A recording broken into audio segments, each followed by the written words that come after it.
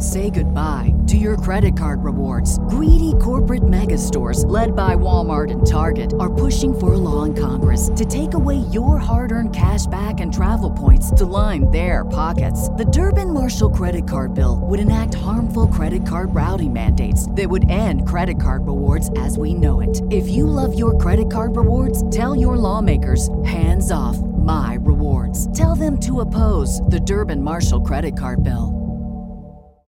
When you need mealtime inspiration, it's worth shopping Kroger, where you'll find over 30,000 mouth-watering choices that excite your inner foodie. And no matter what tasty choice you make, you'll enjoy our everyday low prices, plus extra ways to save, like digital coupons worth over $600 each week. You can also save up to $1 off per gallon at the pump with fuel points. More savings and more inspiring flavors make shopping Kroger worth it every time. Kroger, fresh for everyone. Fuel restrictions apply.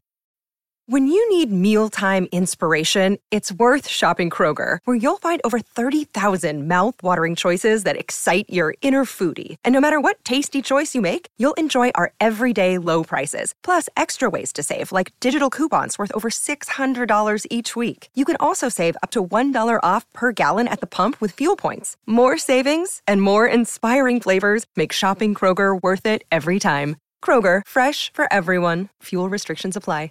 Attention BetMGM customers. Have a friend who loves sports as much as you do? Here's a chance for both of you to earn a $50 bonus when they sign up through BetMGM's Refer a Friend program. Just sign into your BetMGM account and click on the Refer a Friend program to send your friend a message inviting them to register a new account in the same state you use BetMGM in. Once your friend signs up and makes a deposit, they'll receive a $50 bonus. And once your friend places a bet with their bonus and the wager is settled, you'll receive a $50 bonus as well. Share the excitement and get a $50 bonus every time you refer a friend to BetMGM. Visit BetMGM.com for terms and conditions. Must be 21 years of age or older to wager. Ohio only. New and existing customer offer. All promotions are subject to qualification and eligibility requirements. Rewards issued as non-withdrawable bonus bets. Bonus bets expire in 30 days. Please gamble responsibly. Gambling problem? Call 1-800-GAMBLER in partnership with MGM Northfield Park.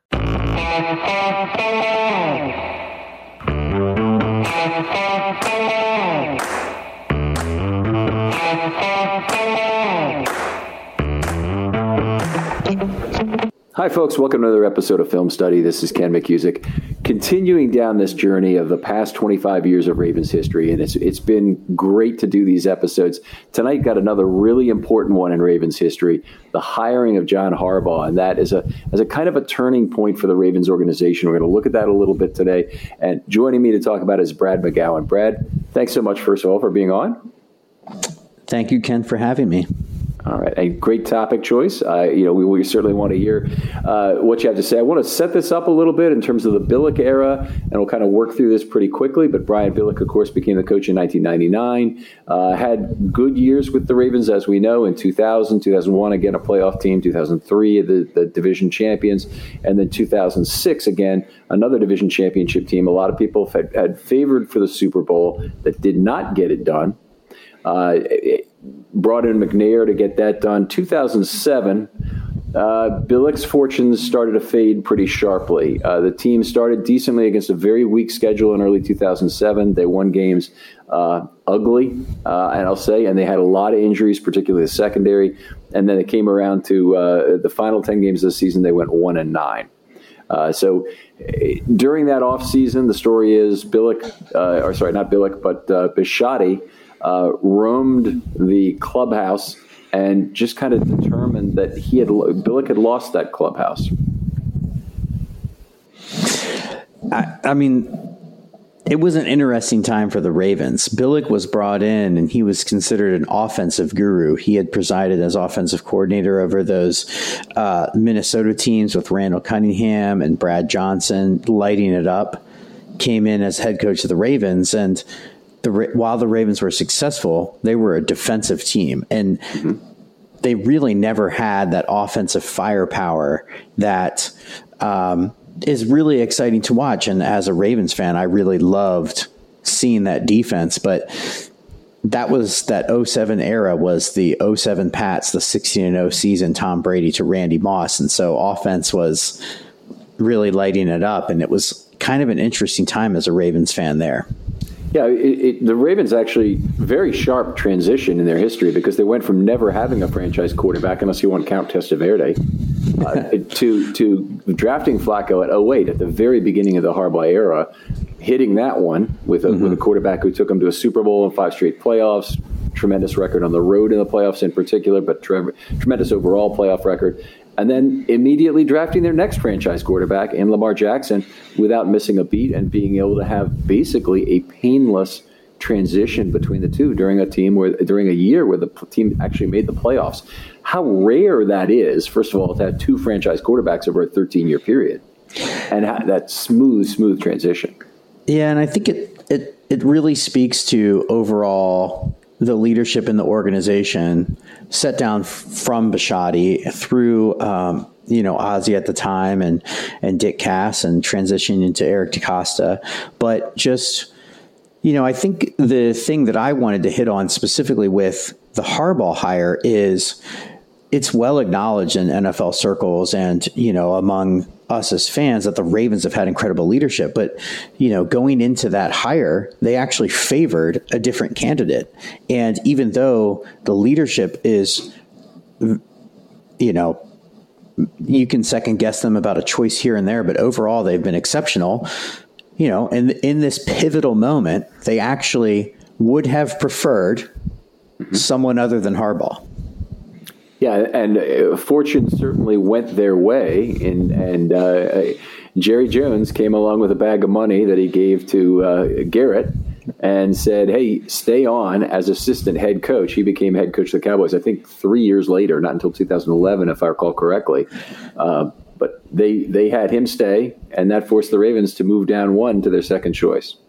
Yeah, and it's interesting. So that season, Garrett was his first full season as offensive coordinator of the Cowboys. And they, I was looking this up, they went 13-3 that year, and they were actually 12-1 and lost 2 of their last 3 games. It's likely they were resting their starters, but that was Romo's second year.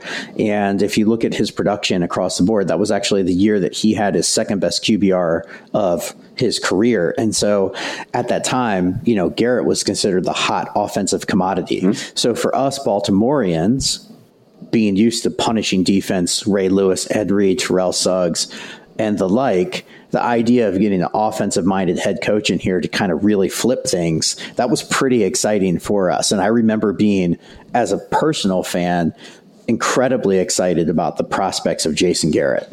Yeah, I agree, and that was my feeling at the time too. I've read about a lot about the process of hiring Harbaugh after the fact, and the process is a lot more impressive than the actual order of choices that I think that Bisciotti went through. And he actually published something for all the season ticket holders, where they got a little magazine that described in excruciating detail how they had gone around and talked to Garrett, and they had brought him in, and they had these interviews, and they brought Harbaugh in, and they had all these interviews, and it's like, so and so talked to him in the van on the way from the airport to the castle, and then he talked to A and B and C and D and E, and it really just gave you a great sense, and they kind of tied together what opinions they had of him, of each candidate. They liked Garrett more. They made the offer to him, and very fortunately for the Ravens, he ended up declining it.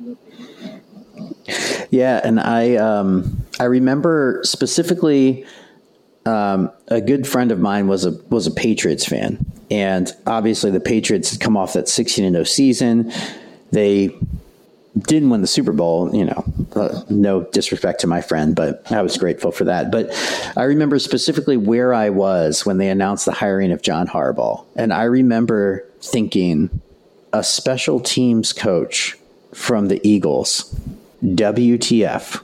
And I remember specifically texting, him and some of my other friends, just thinking, they went from Jason Garrett, the belle of the ball, offensive-minded head coach who's going to set the franchise right from an offensive standpoint, to this guy that, I was familiar with the Harbaugh name. I knew who Jim was. Jim Harbaugh actually at that time was the Stanford head coach. But thinking, what possibly could you go from thinking you need an offensive transformation to now a special teams coach? Mm-hmm. And in some of the research I was looking at, when looking back at the old articles announcing Harbaugh's hiring, they said that it's uncommon for a coach without offensive or defensive coordinator responsibilities to be hired as a head coach. And the two that they mentioned as examples were Tony Sparano and Herm Edwards. And neither of them turned out to be excellent head coaches. But alas, here we are with Harbaugh, much to, our good fortune, I guess you could say. Certainly in the end. He'd spent 10 years, I believe, coaching with the Eagles. About 8 or 9 of them had been as the special teams coordinator or in various special teams roles leading up to coordinator. He was the secondary coach at the time he was hired, so he had taken on another coaching role within that defense. But he had not been a coordinator. He had not been an offensive or defensive coordinator. One of the things that Bisciotti mentioned about that was that he'd made his career in staffing, in hiring people with a lot of talent but fairly thin resumes for Aerotech, an aerospace technology staffing. Bisciotti had that. Yes. Yeah. For hiring people with thin resumes but a lot of talent to come in and work those jobs at Aerotech, and then of course Harbaugh matches that to a T in terms of a guy he probably really liked personally. He saw leadership skills in him, had not, coached at the highest levels in the NFL by any stretch, hadn't played professional ball. He played college ball, not particularly well at Miami of Ohio. So he really didn't have that much of a resume in terms of what would impress the players around him necessarily.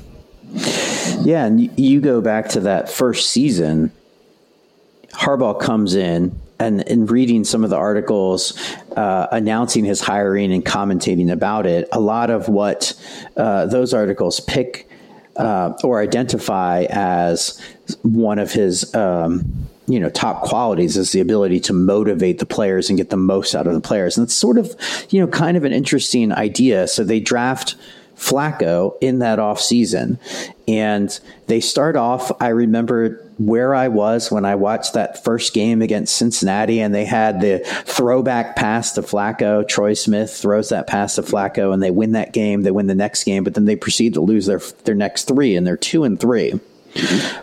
But they pick themselves up, and they end up 11-5 down the stretch, make the playoffs.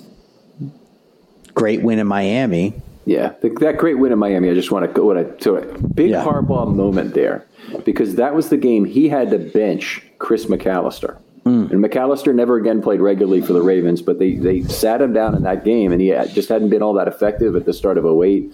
Really had been torched in Indianapolis in the loss there. That was one of the most one-sided, horrible games in Ravens history. We went; it was just awful to be there.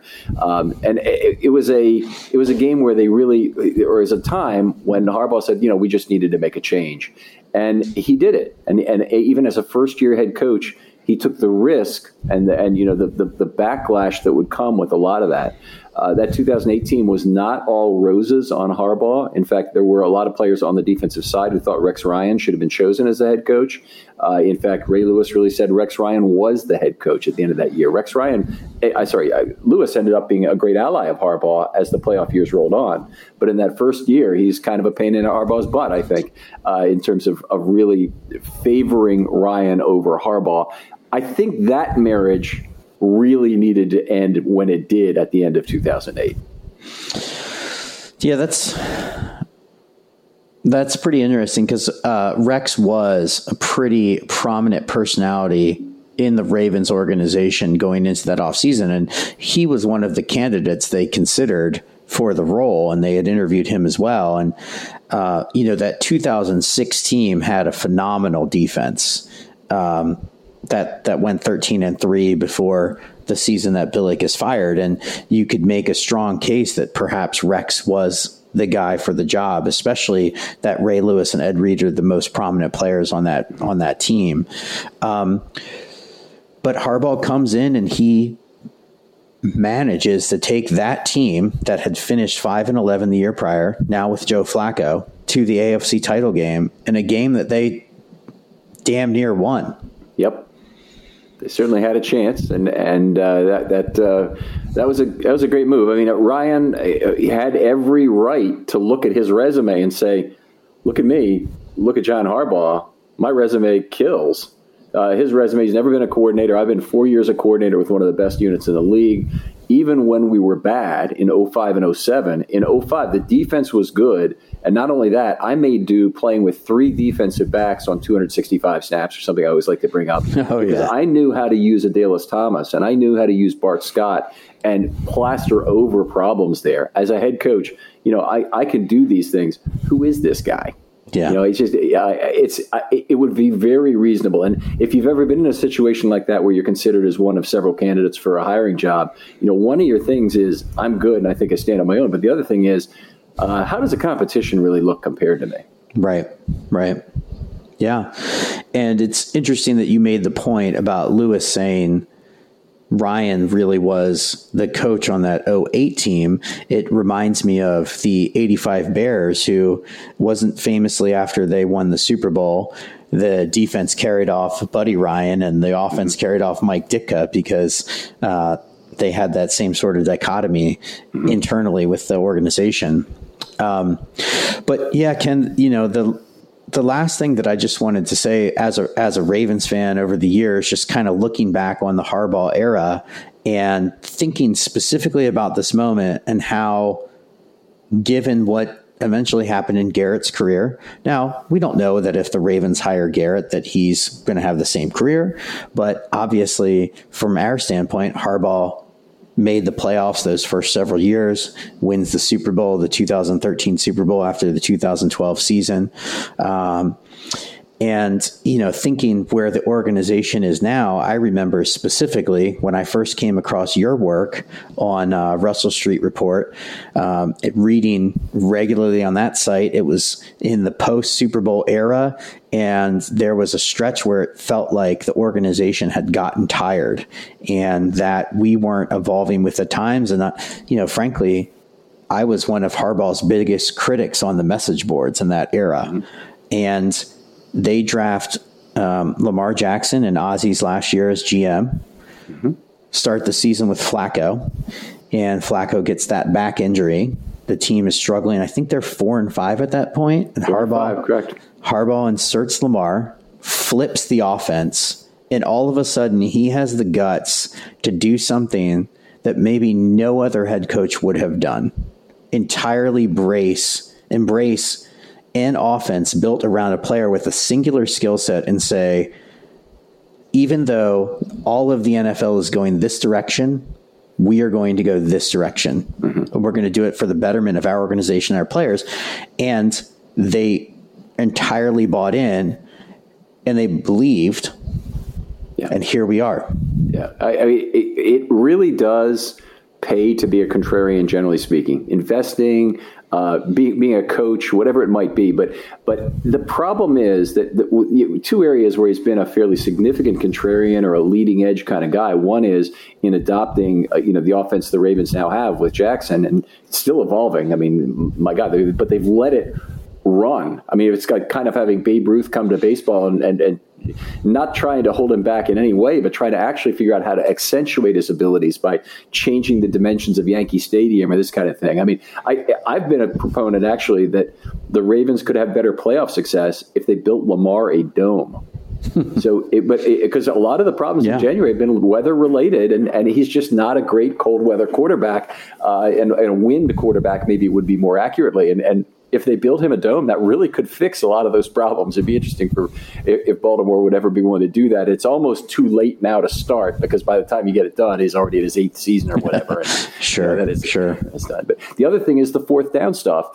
He embraced that before most other coaches did it. And the reason he was able to embrace it in large part is because he had the security of the organization knowing they had his back on this, that he wasn't going to be, talking at the podium every week about why he needed to keep his job, despite the fact that this 1-2 point conversion decision or this 4th and 3 conversion decision did not work out. So I think that the organization has been great in terms of being a place where Harbaugh can succeed. Yeah, and I think, really the point of this podcast is talking about that point in time moment where they could have had Garrett and they ended up with Harbaugh, and how fortunate we've been. But really, as I dug in on the research, the one thing that came back to me, and I think really the thing that I wanted to talk about when you said you were doing these pods for celebrating the 25th anniversary of the Ravens, was just what, you know, in a lot of ways, how fortunate we've been as fans with the unique organizational stability that they've had. You know, from day one with Medell coming, allowing Ozzie to do the first draft, Bisciotti buying into the team, Bisciotti taking over his ownership, but not necessarily needing to change immediately. And then they had the succession plan for Ozzie with Eric DeCosta. And it's really, when you look at it, step back holistically, it's pretty, pretty uncommon that an organization in professional sports would have such consistent vision within their leadership and consistent unification. And, you know, as fans, we got to see Lamar Jackson put up stats on Monday night that no one's ever seen before, because the organization as a whole established a culture that was confident enough to allow a player that no one had ever seen before and couldn't understand to grow into someone that is now changing the way the game is played. Yeah, I mean, no one can understand it. PFF can't even grade him properly, and they'd be the first to admit it, is that their systems don't work for him. You know, they need to have some other factor that they include for it. You know, rushing yards over expectation the model does not work for Lamar Jackson. It's completely broken. He's so special a talent that, you know, it was a little bit of a gamble in terms of making the pick. But, you know, looking back at it, I think we'd say, how could they not have, you know, given the opportunity there? But a wonderful move. And, you know, a lot of people forget sometimes they had to trade back into round one. I mean, it wasn't the Ravens' typical mode of operation to do that, but they traded back into round one to get Jackson. And, of course, that coming in Ozzie's last year of the draft is a little bit of a misnomer, because Ozzie's still around and he's still sitting right next to Eric DeCosta on draft day. It's, you know, right. That's the consistency the organization have had. Those two have both been in those chairs. A different one has the final call, but they've both been around all 25 years.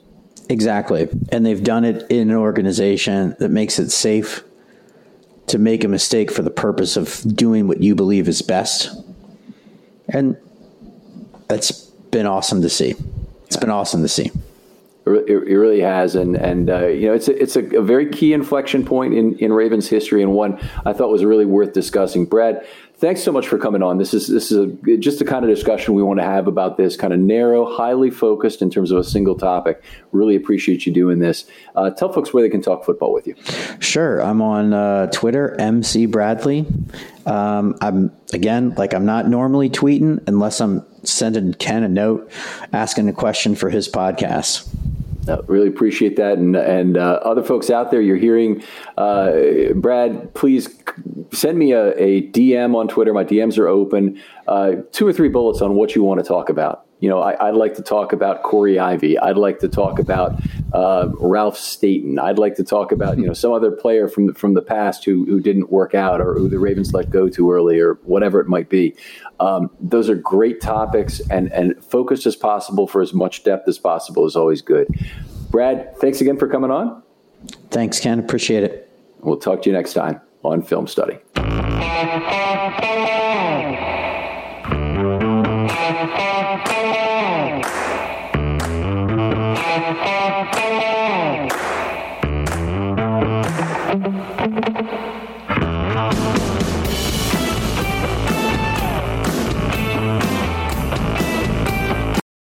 When you need mealtime inspiration, it's worth shopping Kroger, where you'll find over 30,000 mouth-watering choices that excite your inner foodie. And no matter what tasty choice you make, you'll enjoy our everyday low prices, plus extra ways to save, like digital coupons worth over $600 each week. You can also save up to $1 off per gallon at the pump with fuel points. More savings and more inspiring flavors make shopping Kroger worth it every time. Kroger, fresh for everyone. Fuel restrictions apply. Ohio, ready for some quick mental health facts? Let's go. Nearly 2 million Ohioans live with a mental health condition. In the U.S., more than 50% of people will be diagnosed with a mental illness in their lifetime. Depression is a leading cause of disability worldwide. So why are some of us still stigmatizing people living with a mental health condition when we know all of this?